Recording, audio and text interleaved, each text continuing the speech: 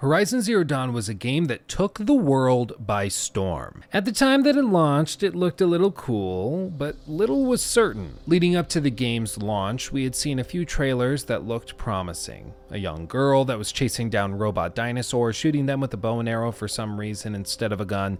It seemed interesting. Furthermore, the game was also gorgeous. It was running on, of course, the PlayStation 4 and was using the Decima engine, which was marketed as the next evolution of gaming technology. And this seemed to be a little bit more than just marketing jargon because, of course, this is the same engine that Hideo Kojima would go on to use for Death Stranding, a game that was heavily lauded for its realistic graphics. However, there was a concern as to whether or not Horizon Zero Dawn would be able to deliver on its key premise. I mean, after all, Ninja Theory had released a very similar game just a few years prior called Enslaved: Odyssey to the West. This was a game that also had a female protagonist where you were hunting down robot dinosaurs, and of course, once we actually played that game, we saw that they were quite different at the end stage, but nonetheless, at the surface, they seemed to be very similar games. Now, there was nothing shady here, and of course, Guerrilla wasn't trying to copy Ninja Theory whatsoever. Horizon Zero Dawn had actually been well beyond the concept phase for a while by the time that Ninja Theory announced that game. The point is that it left a lot of people scratching their heads and chins and other stuff, wondering whether or not Horizon Zero Dawn was completely original and whether or not it would be able to deliver on that promise. Because after all, many people felt as though Ninja Theory's take on this type of game fell pretty flat. But perhaps the coup de grace behind all of this was that Horizon Zero Dawn seemed to have the ultimate endorsement possible: Sony. Of course, Guerrilla Games is underneath the Sony umbrella of first-party studios, but nonetheless, they received complete and unwavering marketing support from Sony corporate from the game's announcement all the way through to its launch. We're talking about tens upon tens, if not hundreds of millions of dollars worth of marketing that they got simply for being a member of the Sony Interactive Entertainment team of studios. That is something that many publishers and many developers would kill to have at their disposal. But just like we saw with Hello Games' fantastically well-received game No Man's Sky, this marketing machine isn't always enough to make a game successful, at least in the long run. In the case of No Man's Sky, hype was there. Lots of people were very excited for it. However, it fell flat because the game was terrible. And you've got to bear in mind that Horizon Zero Dawn launched in a very interesting time. It was, of course, right around the launch of the Nintendo Switch, which we'll talk about in just a few minutes, but it was also right after the debacle that was No Man's Sky, just 6 to 8 months after. Sony's overpromising when it came to No Man's Sky was fresh on everybody's minds. We were all well aware that Sony was perfectly capable of overhyping a game, getting us all excited for all of these things that they were promising, only to deliver a game that was unable to bring those things to the table. And when it came to Horizon Zero Dawn, there were many things that were being promised and discussed. This game seemed as though it came out of nowhere. Many people hadn't played the Killzone games and didn't know Guerrilla's previous work. As far as they were concerned, this was a game that came out of left field completely by surprise. And all of a sudden, they were promising that this was going to be a next-generation RPG action-adventure game with a gripping story, a strong, empowered female protagonist, robot dinosaurs, everything you could possibly want. Sorry, I got a little excited there. I'll calm down. The point is, a lot of people were skeptical, and rightly so. But based on what we were shown, the game had, in a word, potential. Now, games like Horizon Zero Dawn have to do a few things really well to be successful. Specifically, when they're an open-world action-adventure RPG, blah-de-blue-de-blah-blah character soup game, they have to have an interesting world, they have to have an engaging gameplay loop, and they have to have a story that justifies those two pieces. If any of these three fail, the game will, almost without exception, flop. But again, it's important to also remember the time at which this game launched. And I know all of this sounds easier said than done, but having an interesting world is a lot harder to do than you might initially think.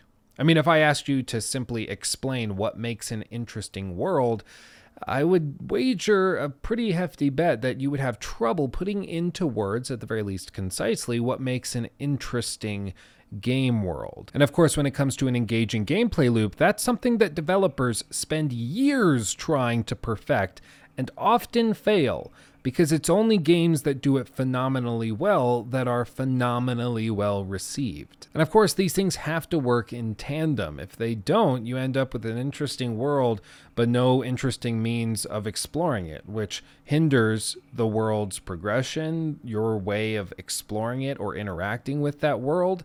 It just doesn't make sense. And furthermore, you can have a fantastic gameplay loop, but if the world is painfully uninteresting, you will have no incentive to continue exploring it, trying to find new things to engage with. It just doesn't work. But beyond these things, it's also important to match the time at which the game is launching. 2016 is different than 17 is different than 2020. You need to make sure that the game fits with the zeitgeist of that year and of the clientele you're targeting. To be specific, Horizon Zero Dawn launched in the window of Breath of the Wild and the Switch's launch. As we're seeing now, new console launches are actually pretty tricky for gamers. I mean, everybody wants to be on the newest and greatest console and the newest and greatest thing, but not everyone can be, especially when scalpers are out there buying up all of the inventory.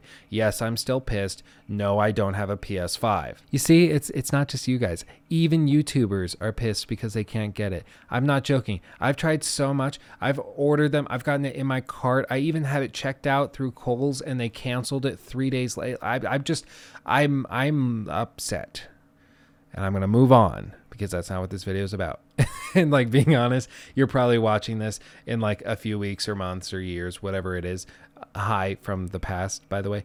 And by now, I'm sure you can go in and just get a PS5 off the shelf and it's no big issue. But as of right now, it's terrible and I can't find one and I'm sad about it. The point is, not everybody can be on the Nintendo Switch on launch day playing Breath of the Wild. So it's important to make sure that you can present an opportunity for someone else, or another product in this case, to swoop in and save those customers. Give them something to engage with and hopefully turn them into fans. Or, I mean, at the very least, customers, but let's not get greedy. I mean, I remember back in 2017 trying to go and hunt down a Nintendo Switch only to give up defeated.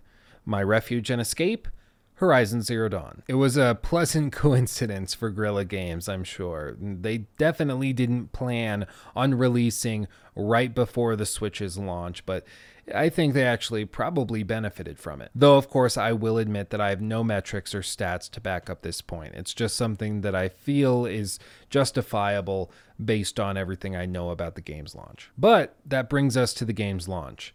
It's in people's homes. It's on their consoles. They boot it up for the first time. It begs the obvious question, was the game good? And I think the best way to approach this is to break it down from the start of the game. Horizon Zero Dawn opens up on a young Aloy. We don't get to know much about her other than that she is an outcast from a tribe that seems to have some sort of high standing in the community. Or perhaps it's a better way of saying that it is the community and she's been cast out of it, even though she seems to be, I don't know, 8, maybe 9 years old here. I'm going to be honest, her head is like super misshapen. It's one of the first things I noticed when I played the game for the first time. It looks like they took an adult model and character skeleton and then just like shrunk down everything but scaled up the head weirdly. Like, I don't know what it is. The proportions of all the kids in this game are really, really weird. I have no idea how old she's supposed to be here. Maybe 7? Does that sound better? I don't know. Every time I put an age on her, it sounds weird. So I'm just going to say, we'll say 53. She's 53. Now, right off the bat, we don't get to find out much about Aloy, but from what we can see, she's fairly rambunctious. She knows what she wants, she knows what she believes, and she's going to do what she wants. She is a strong-spirited child, as it were. I don't know why that was in a British accent. I'm sorry. Now, whether she was pushed out from the tribe for not having a mother or some other crime, at this point, we don't really know. We'll find out later exactly what went on, but as of right now, it just seems as though she's a young girl that's out alone and outcast because of something beyond her control, which makes us immediately feel as though she's a victim. However, it's important to stress that Aloy doesn't seem to feel like a victim. She might occasionally feel a little bad for herself or express frustration with how she's being treated, but in general, she tends to pull herself back up and get back to work. She definitely doesn't wallow in her own misery and suffering. She figures it out and moves on. Now, she's living with a guy named Rost, who's apparently her guardian. He's also an outcast, and it's unclear exactly what their relationship is or how they might be related or how they ended up in this situation together, but it seems pretty safe to assume that Rost has basically assumed the role of her father figure. Now, in the first few minutes of gameplay, Aloy finds what's called a focus device. It's a small augmented reality headset thingy that serves as the in-game UI. Now, based on my research of the game's development, this actually wasn't in the game this early initially. They were going to actually introduce it after the proving. It was going to be one of the rewards to the player for having gotten through the prologue of the game a couple hours or 3 hours into the title. However, as development went on, they realized that it was going to be pretty difficult to let the player play through the game for 2 to 3 hours, all the while withholding the UI and all of those graphical elements from the player, only to introduce it after the 3-hour mark. It seemed as though it was going to add to a lot more trouble than it was worth. Basically, what they found during their focus testing was that players felt as though they had started a new game once they got the focus. And in some cases, they even preferred to not have the focus at all because they had grown accustomed to Aloy without it. And to be honest, I think that this is a perfectly fair estimation on the part of those focus testers. If I started playing a game, got 3 hours into it, comfortable with the gameplay loop that had been established, to get something thrown at me where they introduced detective modes and all of these other things in a game that totals around 25 to 30 hours seems a little rich. The point is, they ended up scooting it all the way up to this point, so it's one of the first things that you do. You pick up the focus device, and immediately it makes Aloy special. Throughout the rest of the game, the only people that use focuses are people in a privileged situation. Very few people find these things functioning, and even fewer use them. The writers explain most of this away by saying that many members of the Nora tribe, if not all of them, believe that technology such as this should be forbidden and left alone simply because it is from the old world. It's not for them to engage with. However, once again, Aloy doesn't care. She's going to do what she wants, and they can get over it. Furthermore, she was also cast out, so who gives a crap what the Nora tribe thinks of her using a focus device? Like, it doesn't make any sense. Rost initially pushes back and says that she should get rid of it and that it's not for her to use, or it's a toy, it's a dinghy, it's a waste of time, but he immediately sees that it's special to her, so he gives up that fight pretty much immediately. Part of the reason that Aloy feels an attachment to this device and feels as though she needs to keep it indefinitely is because the first thing that she sees with it is a happy birthday message from a father speaking to his son. It's a cute little holographic moment, and her reaction tells us everything about her current situation. She's lonely. She seeks that sort of familial relationship, caring, loving, and unbiased affection. It's something that she's just not getting, and it's something she wants desperately. It's not to say that Rost doesn't care about her, but it is to say that Rost doesn't know how to love her or care for her in this way. And perhaps it's not even his place to love and care for her in that way.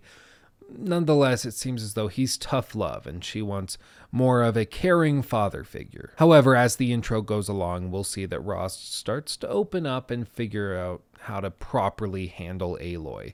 It's not clear exactly how long they've been outcast at the start of the game when we first take control of Aloy, but at the very least, it's safe to assume that he's been out there for a hot minute, maybe even years with her, so he should know her better than this. He should know what she needs, but even so, it's perhaps not that important. Later, we also see Aloy interact with some small children who are members of the Nora tribe.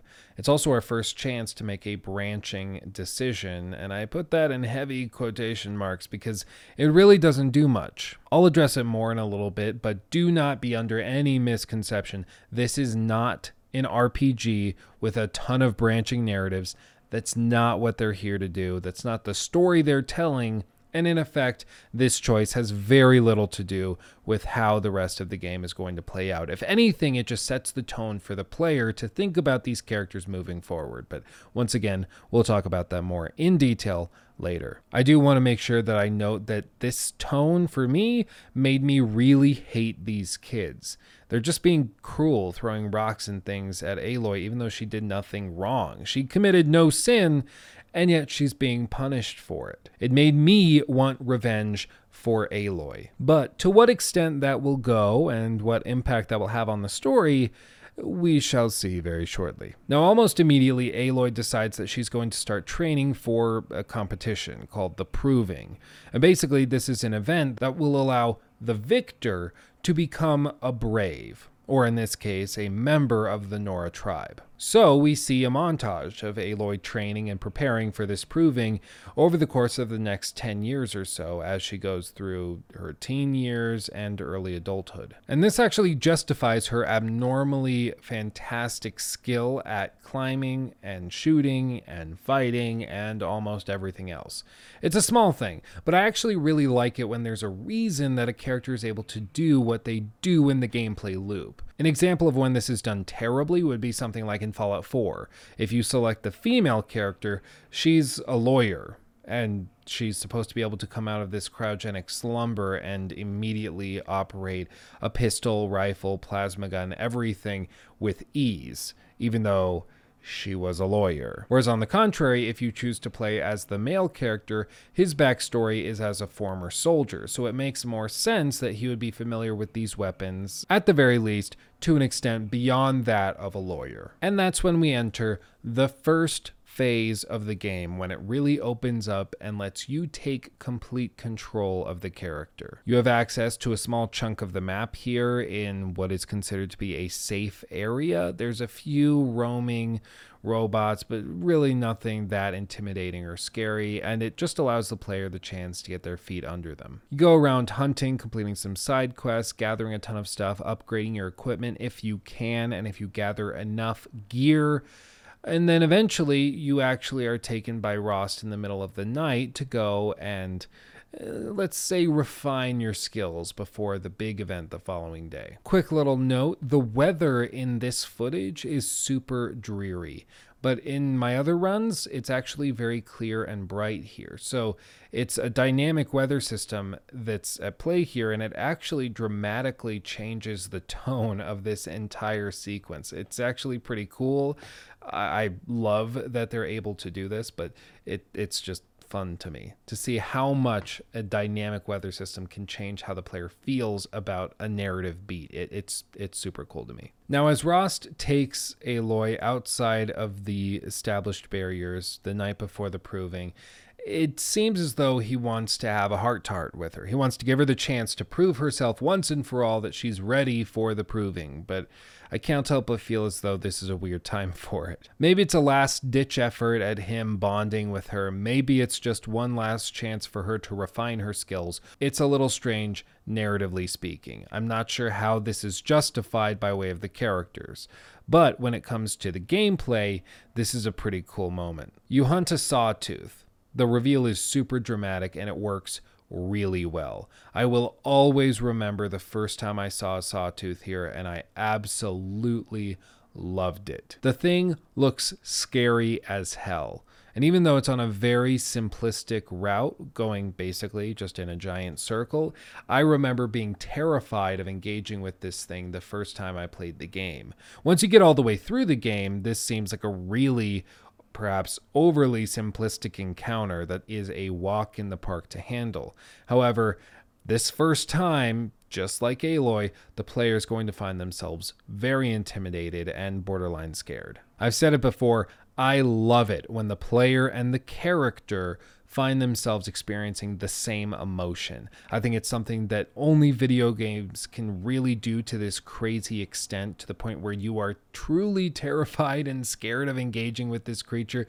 because you're scared of losing your progress, because you're scared of wasting your time. I just think it's so cool when the player and the player character are on the same page. I think it's a little taste of gaming magic. Okay, fine, I'll get off my soapbox. I find it cool. Now, the first time I went through this, I tried meleeing a ton and it didn't work well at all. However, once you're familiar with the game, you'll find yourself setting some traps and then luring the Sawtooth into those traps for an easy kill. It's actually kind of stupid easy once you tee up these traps, and it's just an example of becoming very familiar with the gameplay loop and then going back through and seeing how far not just your character progressed, but how far you as a player have progressed as well. Now, after this, you get some more hunting that you can engage with, and you explore the small section of the map that you have access to a little bit more. A few things popped into my mind as I went through this section, namely that it seemed as though hunting was very underutilized, specifically animal hunting. There would be ways perhaps of doing a hunting system for the bots that didn't just provide scrap metal and materials for crafting and upgrading your gear, but perhaps even a trophy system, perhaps a really unique form of a Sawtooth and a really unique form of the Watchers. Something that makes them special. Maybe they're white, maybe they're chrome, they have some sort of special gear that makes it worth hunting them down. In other words, the same type of trophy system that was employed in a game such as Red Dead Redemption 2. I think that can encourage the player to go exploring, trying to find this very rare creature and hunt them down, even though it's going to be a more difficult encounter. The other thing I noticed was that in the distance, there was a large snake-looking robot buried inside the mountain. Immediately, I thought to myself, I wonder if I can climb that damn thing. So I decided to try. As I marched over towards that spider-looking thing, I felt very confident that Todd Howard would be very proud of me if he were here in this moment right now. You look off in the distance, you see something, you can climb it, you can go there, as long as you can see it. I was pretty sure I was going to be able to find some way to climb up this thing because it was so visually appealing and interesting. I just had to assume that there was some way to engage with it. But unfortunately, it is purely set dressing. There is one that you can find later and climb later in the story towards the end, but really, as of right now, in this level, it's just set dressing. If you get up to the base of the mountain and try to climb up it, you can't. There's invisible walls all over the place, something I absolutely abhor when it comes to open world action RPGs that claim to be about adventure. I think it's just terrible. It's awful.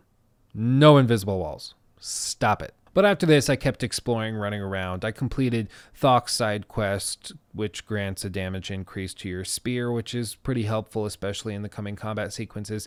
But it seems as though this was initially designed as some sort of incentive to continue with side quests, because if you follow certain side quests, you can find yourself getting damage perks and boosts to your core melee weapon, which seems like a pretty important feature, something you definitely need to do. If you don't go and engage with these side quests, you'll find yourself with a base leveled spear throughout the first half of the game or so, which is why it's surprising to me that these side quests aren't pushed anywhere near as much as you would expect. Yeah, they're around, and if you choose to engage with them, you will.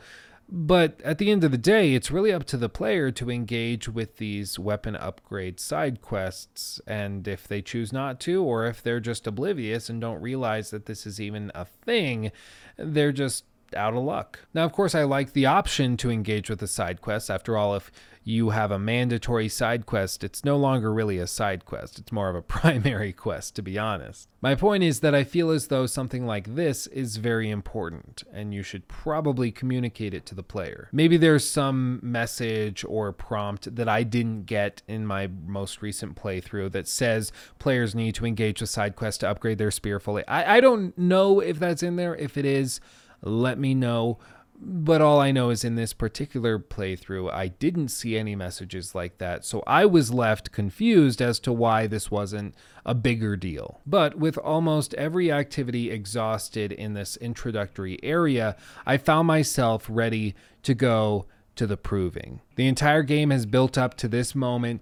It's roughly 90 minutes to 2 hours in, depending on how long you explored and hunted in this base area. You're ready for the next step. So you head up to the Nora tribe's base and speak with Rost, who's been really weird for the last day or two. Maybe it's that he feels as though his girl has finally grown up, or there's something else that he knows and isn't sharing. Whatever it is, it's not really clear. What he does say is that he's leaving on the day of the proving.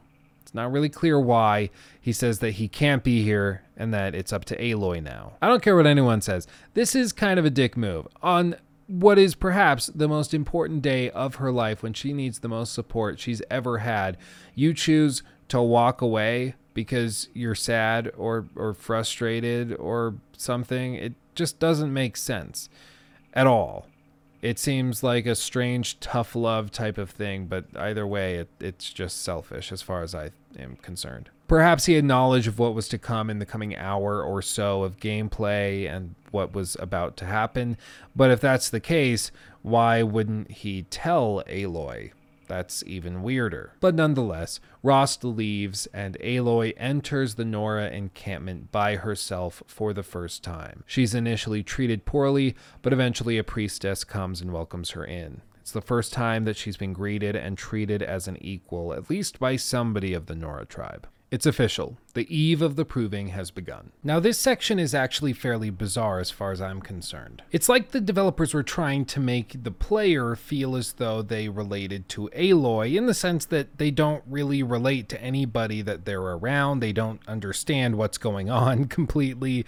They make them feel like an outsider. But as far as I'm concerned, making the player feel like an outsider, while an interesting ploy, is going to do just that. Make them feel awkward, uncomfortable, and it leaves this whole sequence feeling fairly incomplete and strange. This is made even worse with some characters that you meet and have conversations with, namely a character by the name of Olin. To be completely honest, this guy is pretty cringy. I don't know if it's just because this is one of the first times you have a detailed conversation with somebody, and the uncanny valley issues that are all over the place in Horizon Zero Dawn really start to rear their ugly head in this particular instance, but whatever it is, this whole interaction with Olin is strange, cringy, and uncomfortable. Now here we're also given the chance to make branching narrative decisions, and they give the player the option to make multiple choices as to how they want to respond to what Olin is saying. This also comes up multiple other times during this sequence, for instance when you're talking to other characters about the next day, in other words the proving, and how you currently are feeling about everything that's going on. You may initially think that your response to this is going to have some impact on the proving. For instance, if you have a really caring and understanding approach to everybody around you, perhaps when you find yourself in a rough spot during the proving, they're going to help you out or give you the benefit of the doubt since you gave that to them. Or perhaps if you're very negative and dismissive towards them, because after all, that's what they've been towards Aloy her entire life, maybe they respond in a similar way during the proving. They could do things such as making your platforming more difficult by eliminating different paths that you would be able to travel down if you had made other choices during these conversations. To me, these seem like fairly easy things to implement in a game that is prompting the player to make choices that are emotionally relevant to the situation at hand. However, none of this happens at all. All of these choices have almost no impact as far as I can tell, and the reason I say almost is because it's possible there are some lines that change that I just wasn't able to come across during my testing and playthroughs. But as far as I can tell, no one else online is able to come to any sort of clear conclusion as to whether or not these branching narrative choices actually have any real effect and cause the story to branch whatsoever. Without a doubt, the story itself carries through from point A to point B all the way through to Z without any alteration, no matter what choices you make. The only thing that might change are certain conversations or relationships that you have with characters that you encounter. Probably, though, my clearest and most forceful point would be that if it's not clear or easy to determine whether or not a choice has some sort of effect on the world, even after multiple playthroughs, that probably means that even if there was some sort of impact and differentiation based on your choice, it wasn't clear enough whatsoever, in which case, why is it even present to begin with? To me, it seems as though these dialogue choices have much more to do with seeing the player's mental state clarified and resolved rather than actually branching the narrative based on that choice. In other words, it forces the player to reflect on what the player thinks of a given situation. When those kids threw rocks at Aloy when she was young, and the player is prompted to respond in a given way, sure, their choice is going to lead to Aloy responding in some way that's going to alter the cutscene that immediately follows. But there's no long-term effect based on this choice. Rather, it forces the player to reflect on how they would respond to this situation and how their emotions would come into play. And to be honest, that's actually a pretty interesting way of forcing introspection onto the player, but I don't think that it's worth it. In my mind, if you're going to prompt the player to make branching dialogue choices, those choices should have some sort of impact. We all went after Fallout 4 because it prompted players to make choices in dialogue sequences that didn't actually have any sort of different outcome based on what you chose. In many cases, it was 3 options that said yes and another option that was maybe. And if you pressed the maybe option, it just led you into another situation where all 4 of your choices were to say yes. That is not an RPG, no matter how clever or carefully disguised it is. If you're going to try and give the player the ability to role play as a character, you need to follow it through. And to be honest, when I first played Horizon Zero Dawn back in 2017 and I saw these branching dialogue choices, I thought that this could be a really cool system. However, after just a few hours with the game, it became so clear to me that these choices didn't have any real impact whatsoever on the story, the world, or the characters, and I resigned myself to the belief that this was actually a late addition or a feature that was completely forgotten about during development and gutted as a result.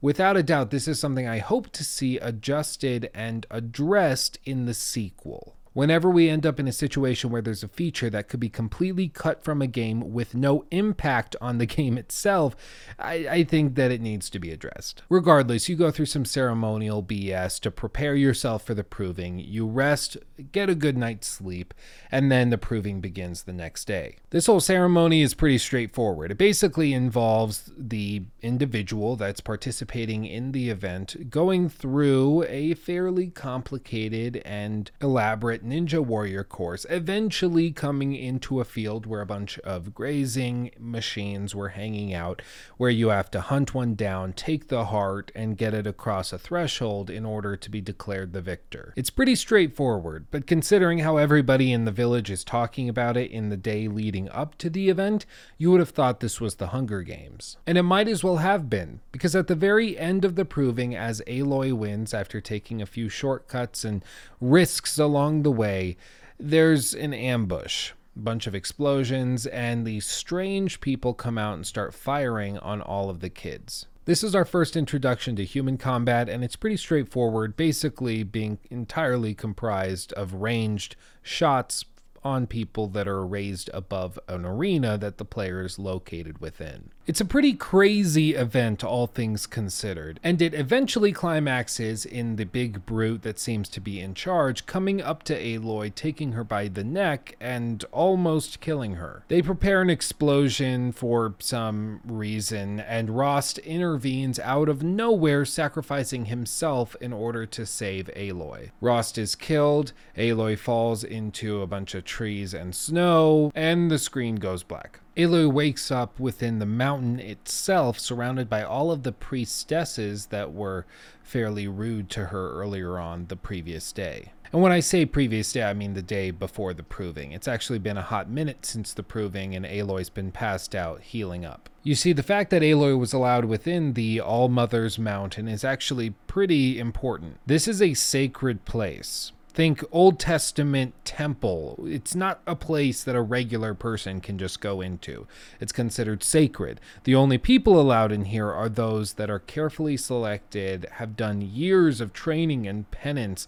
It's not a place that an outcast would be welcomed into. And the fact that she's allowed in here to heal is a pretty important element to consider. And it actually is explained away within the first 5 or so minutes that you're within the mountain. There's really no mystery here. They pretty much immediately tell you that when Aloy was found, she was left out on this area right in front of a massive door within the mountain itself, with no explanation. As far as they know, she wasn't born, there wasn't a mother, there wasn't a father, she just appeared, which made them believe that she was either some sort of divine gift or a curse. And they initially thought curse, which is why she was excommunicated from the group, pushed out of the tribe, and forced to live her entire young life as an outcast. However, after an explosion and a bunch of dead kids, they decided to reevaluate that decision. While one of the priestesses is still convinced that Aloy is bad news, the others are convinced that she actually could be a gift and could be the solution to all of their problems. I know, it's a mighty convenient change of heart to have, especially in the opening hours of a video game when you're trying to make a character seem as though they have all of these capabilities and things going for them. I mean, I know it's kind of like a side point and it's not really relevant, but when are we going to get the game where you're playing as somebody who has like no special abilities, is totally incompetent, you have no reason to enjoy going through this story with them, and they're just painfully unlikable? Like, when is that going to happen? I mean, I could nitpick all of these motivations of the priestesses and the weird religion and matriarchal society that they have going on here.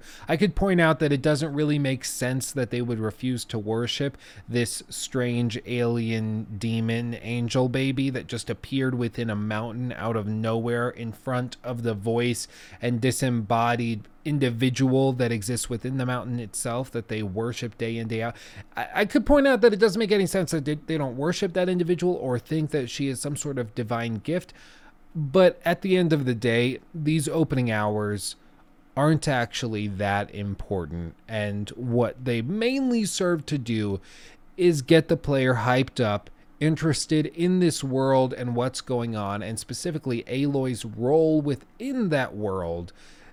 And that's really where it stops. And to carry this point home, this is when the gameplay really starts to pick up, and they introduce a lot of more complicated and difficult machines for you to fight. Namely, a machine by the name of a demon comes out of nowhere and starts to just totally demolish everybody in the village. Now, in terms of combat in this particular instance, it's actually pretty difficult to get in close with this robot, but once you're up close, melee does seem to be a bit overpowered here, specifically because if you land a heavy swing after a couple hits, it's actually going to knock the demon on the ground, allowing you to get in a few more melee hits, which have increased damage once the machine is down. Perhaps it's completely intentional to reward the player for getting up close, taking that brave step and putting themselves within harm's way.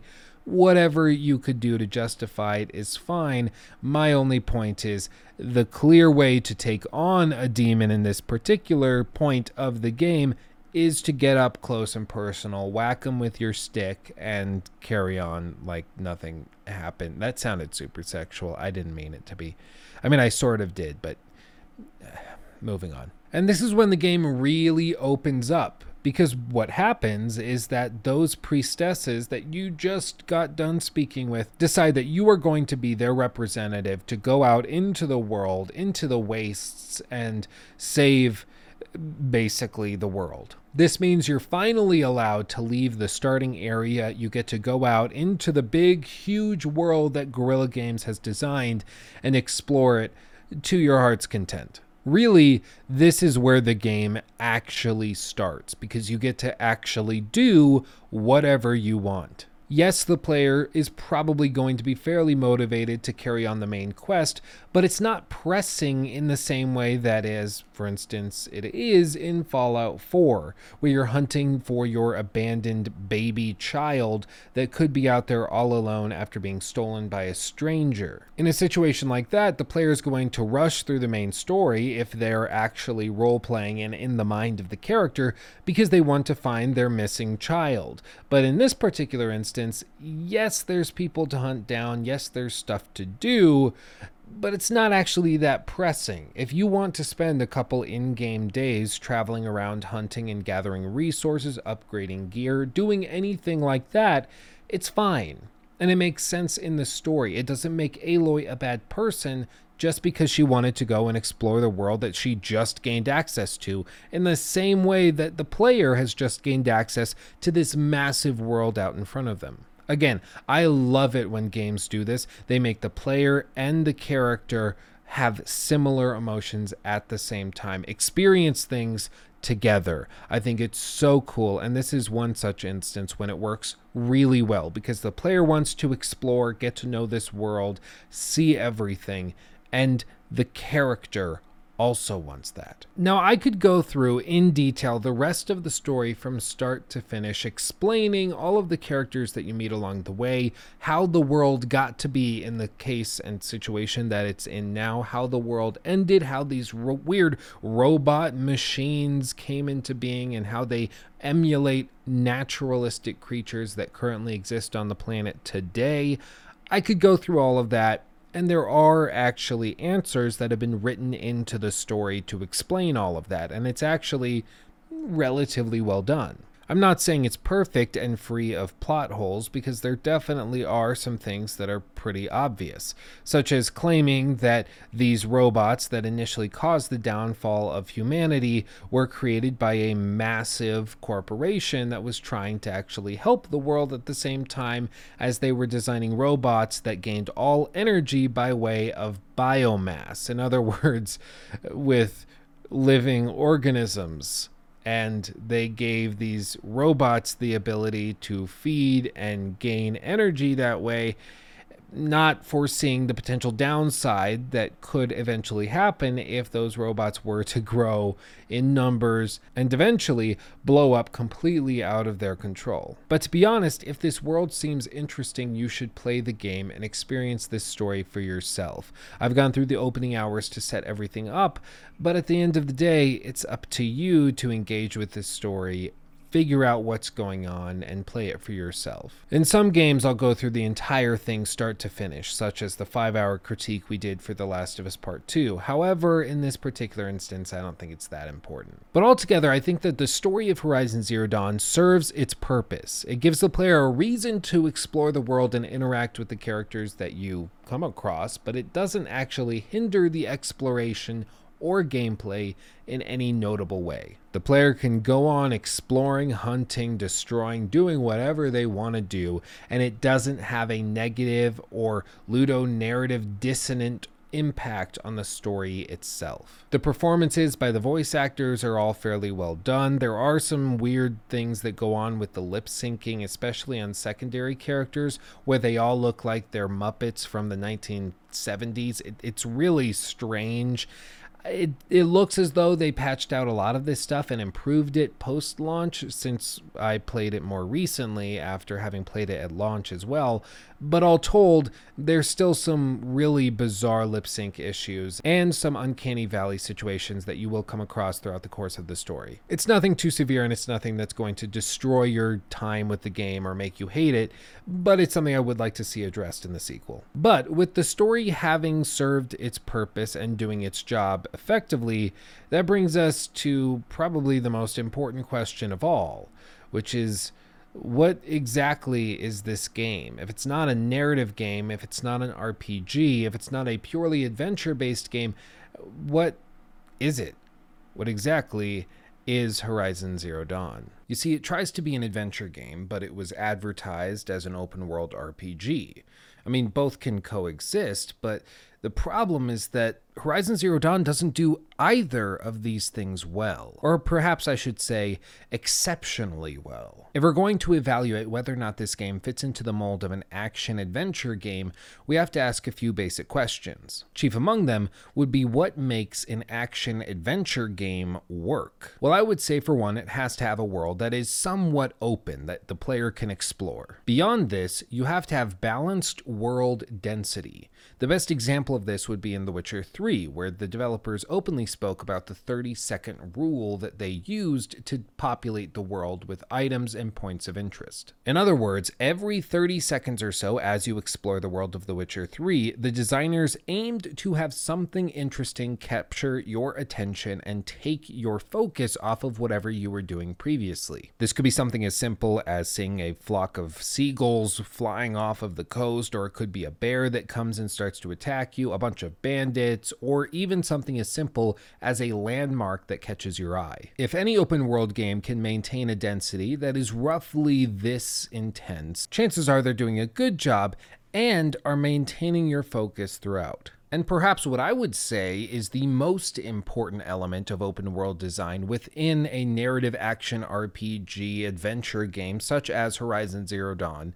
You have to have narrative happenings that make the world feel alive. Probably the best example of this would be in Red Dead Redemption 2, with the dynamic story sequences and beats that you can come across as you explore the world. Now, I know that there are probably many of you out there typing comments right now explaining why and how it's unfair for me to point to these games as direct comparisons, because Horizon Zero Dawn is a different game entirely and shouldn't be judged directly against them. However, I don't think that that's fair. These games that I've described, everything from The Witcher 3 to Red Dead Redemption 2 to even other games that I haven't mentioned specifically, such as Breath of the Wild and Skyrim, all of these games have fantastic open world, adventure, and even RPG elements that set the standard moving forward. If we're not going to compare a game that's trying to do something against a game that did it very, very well, what's the point of even evaluating a game in the first place? The point is,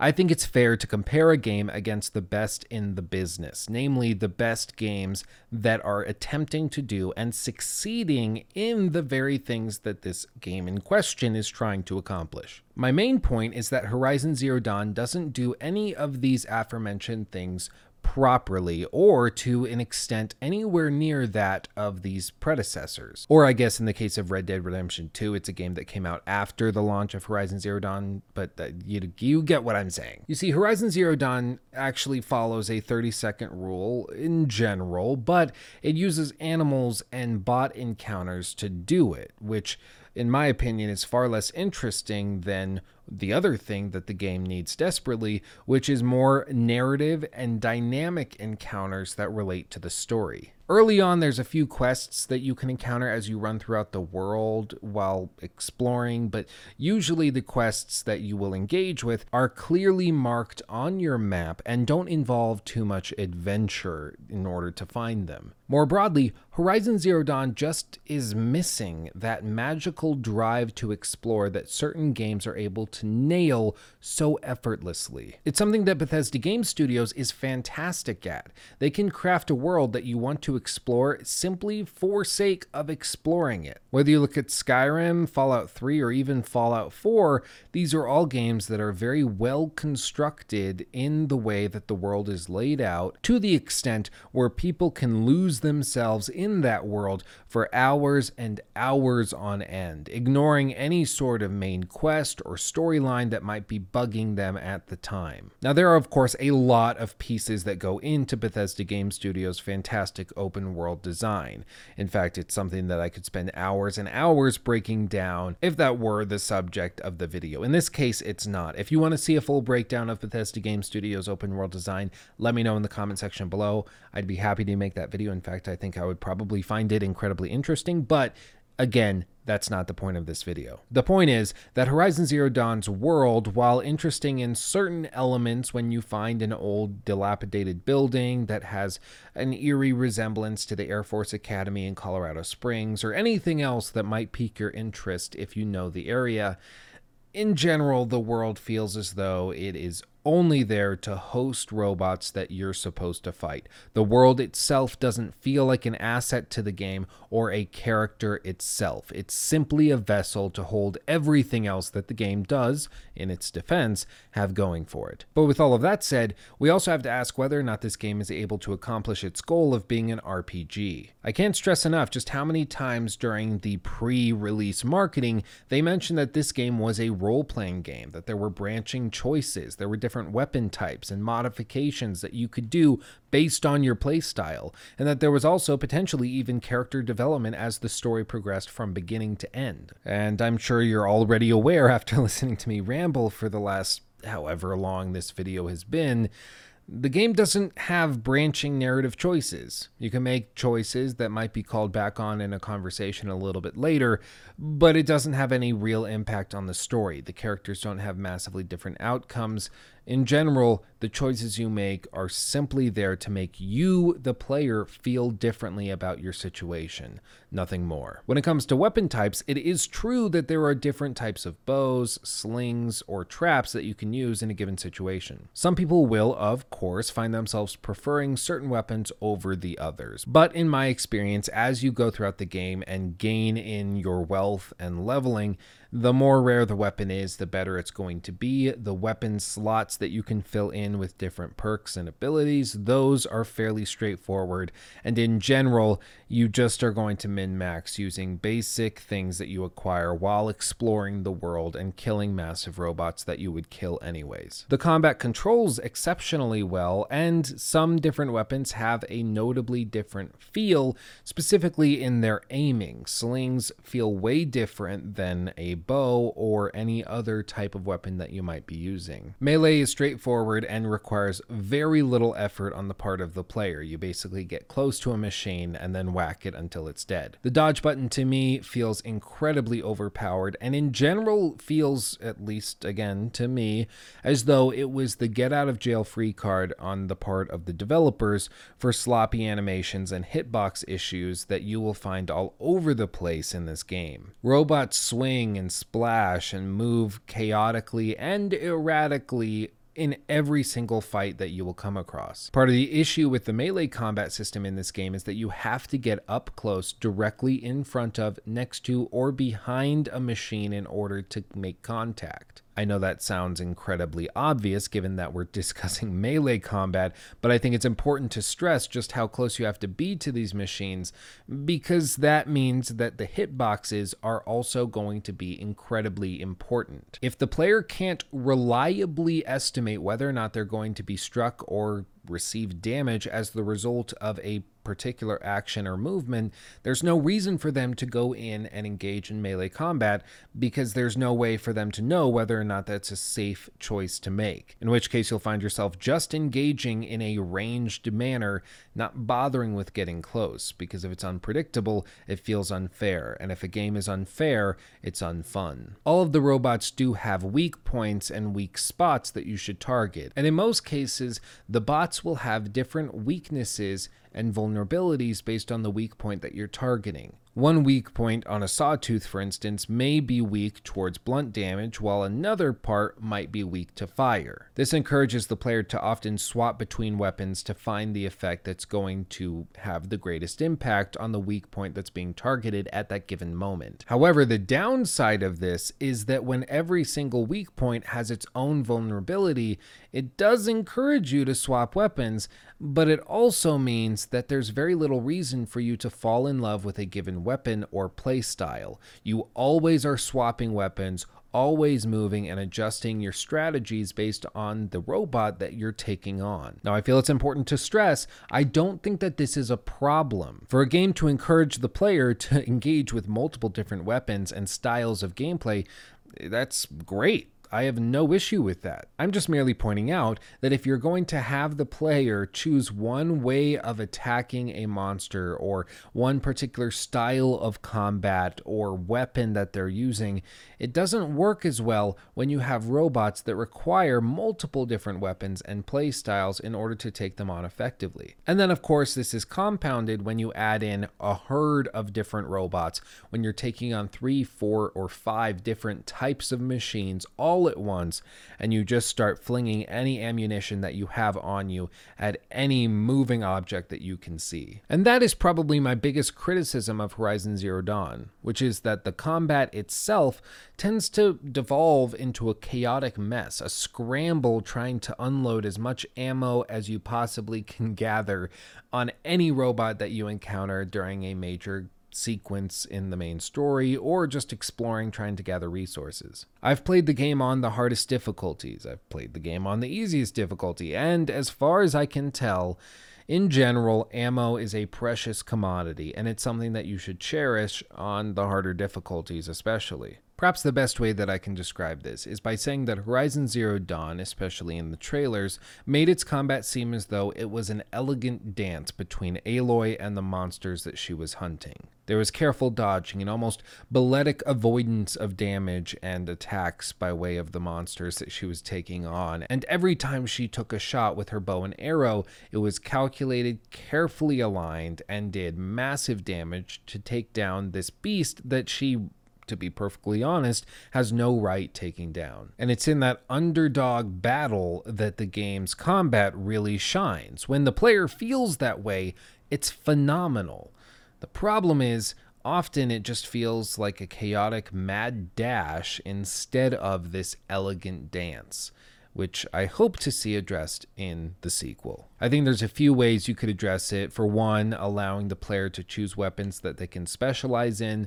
2, making sure that the hitbox issues are fixed and everything feels fair so that the player is comfortable getting up close and personal without having to worry about any sort of unfair damage being dealt. And then I think you also have to address the element of the beast's designs, where every element of them has some sort of weak point attached to it, and each of those weak points have a different ultimate weakness in terms of effect. If players are going to specialize in weaponry that inflicts fire damage, you need to make sure that that build is just as capable of taking on all of the biggest monsters as the person that might have a build that specializes in blunt damage, or perhaps in melee damage, or trap setting, or anything else like that. But all of this is to say that Horizon Zero Dawn is a fantastic game that does a lot of things really, really well.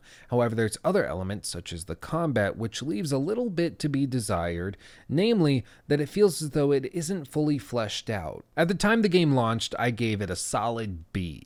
I thought it was well above average, but it didn't do anything amazingly well. However, I also said that the sequel was likely going to be the game that changed everything. Guerrilla likely has ironed out all of the bugs, issues, and difficulties that they had while figuring out how this original game was going to work. And now that those issues are ironed out, they're set up to do something truly amazing. Now, we don't know much about the sequel at the time of recording this video. We know that it's been announced. We've seen some footage of it. It's not clear whether or not it's in engine or if it's actual gameplay footage taken off of the PS5. We really don't know much of anything about it. However, I'm still excited. Horizon Zero Dawn was a truly impressive game for the time that it launched. However, there were still many things that needed adjustment and that needed to be addressed, and that's exactly what they plan to do with the sequel. Now, I've got, of course, my typical laundry list of wishes, hopes, and desires, things that I pray they add in, such as complete free climbing, so that we don't end up with this weird anchor tied climbing system where you have to find yellow nubs. Like, it's just so outdated. I really hope they fix this, to be perfectly honest. I would also love for there to be a lot more verticality in the world design. For instance, the ability to override and fly with a pterodactyl bot, I think would be super awesome. I would also love to see Aloy pair with characters that she actually likes and has interesting relationships with. We really didn't get to see much of that in this game because in general, Aloy was always moving from one group to the next. She was a nomad in many cases, and the only people that she had extended periods of time where she was communicating with them were people that she was either only interacting with because they had something that she needed, or they were integral to the main story, and so they kind of had to be there, or they were villains. There really wasn't anybody that Aloy interacted with for an extended period of time that the player grew to know and really appreciate. There were some that you would encounter, speak with a few hours later in game, but really nothing on the level of pairing a character with another to go through quests and missions together with. There's of course Mr. Goatee, which most people are probably going to point out as the most obvious example of an individual that's paired with Aloy for these quests, but he for the most part is out of the picture within the first 5 to 10 hours of the game, and by the end he's almost a complete afterthought, so I'm going to dismiss him, but I do think that that's fair to bring up if you're going to. And perhaps I'm just a ninny for bringing this up, but I would love to see a wider variety of weapons. I understand that a lot of people love the bow and arrow, but to see almost anything else would be refreshing. I haven't gotten my hands on a PS5 yet, so I don't know if the controller is going to be different or controlling in general with these types of aiming systems is going to feel any better, but I, as a gamer, as an individual, tend to find myself very frustrated with bow and arrows in video games. I don't know what it is, I don't know why, but whether you're playing something such as Assassin's Creed or The Legend of Zelda Breath of the Wild or really any other game that involves a bow and arrow, I find myself always wishing that I had an alternative. But as I said, this is just me. Maybe I'm totally outside of my mind and I'm just weird. I don't know. Let me know if you have any sort of weird, eccentric preferences or distastes. I would be interested in hearing about them. But with all that said, I want to hear what you would like to see in the sequel, what you want to see Guerrilla bring to the table.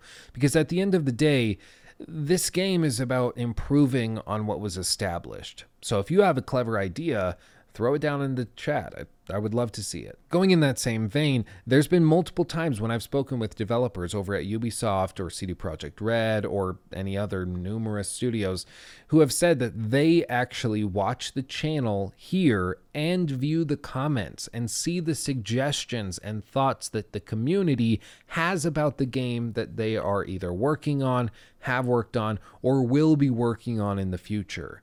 The community down here in the comment section and on the Discord and on my Twitter, all of that is something truly special. The developers are watching, they're seeing, and they listen to you. So don't discount the value of a comment, truly. But that does it for me. Thank you for watching honestly and truly. I can't wait for the sequel, and I'm sure you can't either. So make sure to subscribe, like the video so you see all of my content that comes out when that game eventually launches. I love you all more than you could possibly know. And I'll see you in the next video.